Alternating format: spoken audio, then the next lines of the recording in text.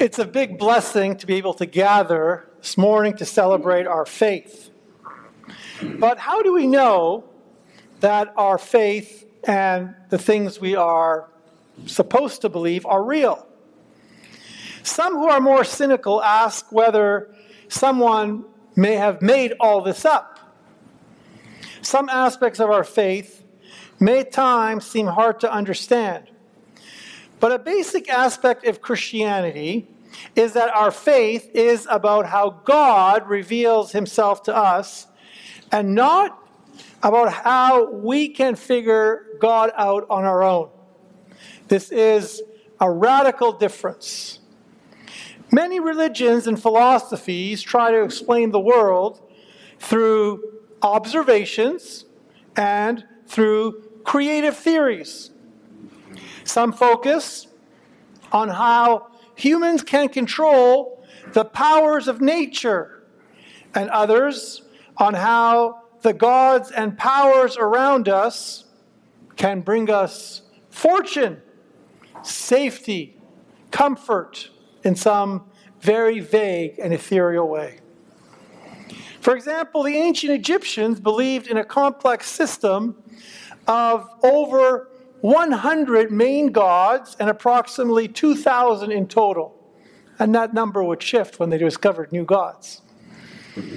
These gods were present in and controlled the forces and elements of nature, and there was one for almost every place and human situation.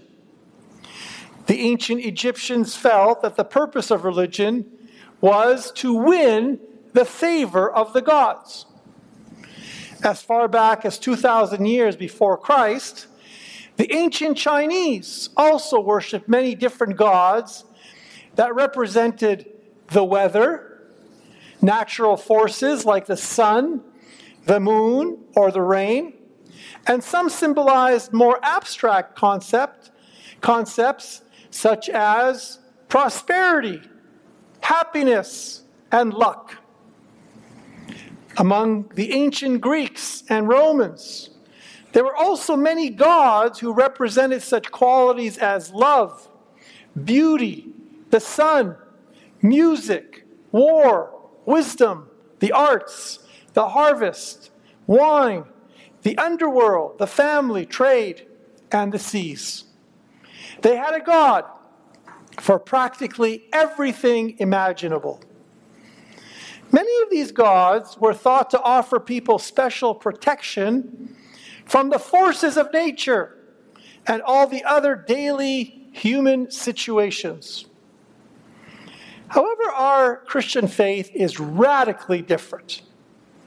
We believe in one God who does not need us to offer him sacrifices to keep him happy. We do not sacrifice to our God because he protects us from nature and the many forces around us. Rather, we love and serve our God because he gave us nature, the many gifts that surround us, and the powerful forces within us. We do not worship God so that nothing bad happens to us, but the radical difference in Christianity, especially as we celebrate this feast of the Nativity, we worship God by entering into a relationship of gratitude for all the good that is happening to us. We do not fear God because he controls and protects us from natural catastrophes. Rather, we love our God because he is with us and he gives us strength to overcome and to walk through all catastrophes.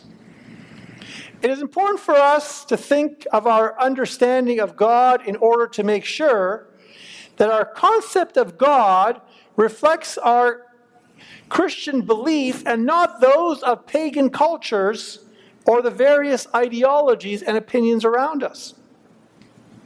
In today's reading from the Acts of the Apostles and the Gospel of Matthew, the image of God that we read about is radically different than those held by not only ancient civilizations, but the opinions that float around us. We do not need to try to figure out God. We do not need to figure out who God is. We do not need to figure out the essence of God, because God has already revealed himself to us. St. Stephen says in the Acts of the Apostles, "Brethren and fathers, hear me. The God of glory appeared to our father Abraham when he was in Mesopotamia, before he lived in Haran." Also in today's gospel, an angel of the Lord appears to Joseph 2 times to give him instructions. Both St. Stephen and St. Joseph do not spend much time trying to figure out God, because God is revealing himself to us, instructing us, assuring us of his presence, love, and guidance. We celebrate Christmas, actually, for 12 days, from December 25th until January 6th, the Feast of the Baptism of Christ, also known as the Theophany, the manifestation of God.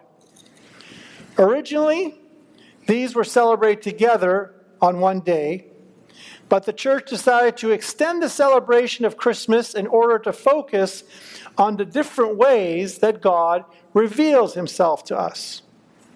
During these 12 days, continue to greet each other. Christ is born, glorify him. Al-Masih wulida famajjidu, because Christmas is not over. At Christmas, God did not reveal himself as the one who controls the forces and elements of nature, such as the wind, the sun, and the rain.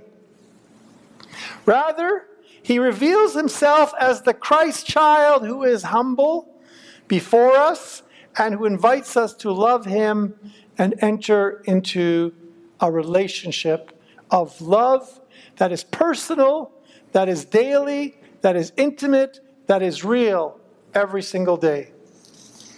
Ancient cultures and today's popular ideologies may dream up many versions of gods and powers who have various degrees of influence in some way on the molecules around us, on the wind, on some sort of vague destiny that people come up with. However, this Christmas, let us remind ourselves that God has revealed one version of himself to us. He is the humble God who came to bring us peace and love. The catch, however, is we need to search for his peace and love, which is meant to serve others rather than just to serve ourselves. Some people may wonder whether religion is made up. The beauty of our faith is that we could not have invented a kind of God who is born as a child in a manger, who reveals himself to us in this way and wants to be with us in a personal way every single day, through our trials, through our joys, through every dream and every possibility we may think of. When people tried to understand the powers of nature, they came up with a multitude of powerful gods and forces. However, when God revealed himself to us, he revealed himself to us in simplicity and invited us to live that simplicity in our daily life. We keep the true spirit of Christmas alive by continually reminding ourselves how God has revealed himself to us, and by us ourselves revealing our love to him by living his love, his peace, and his humility.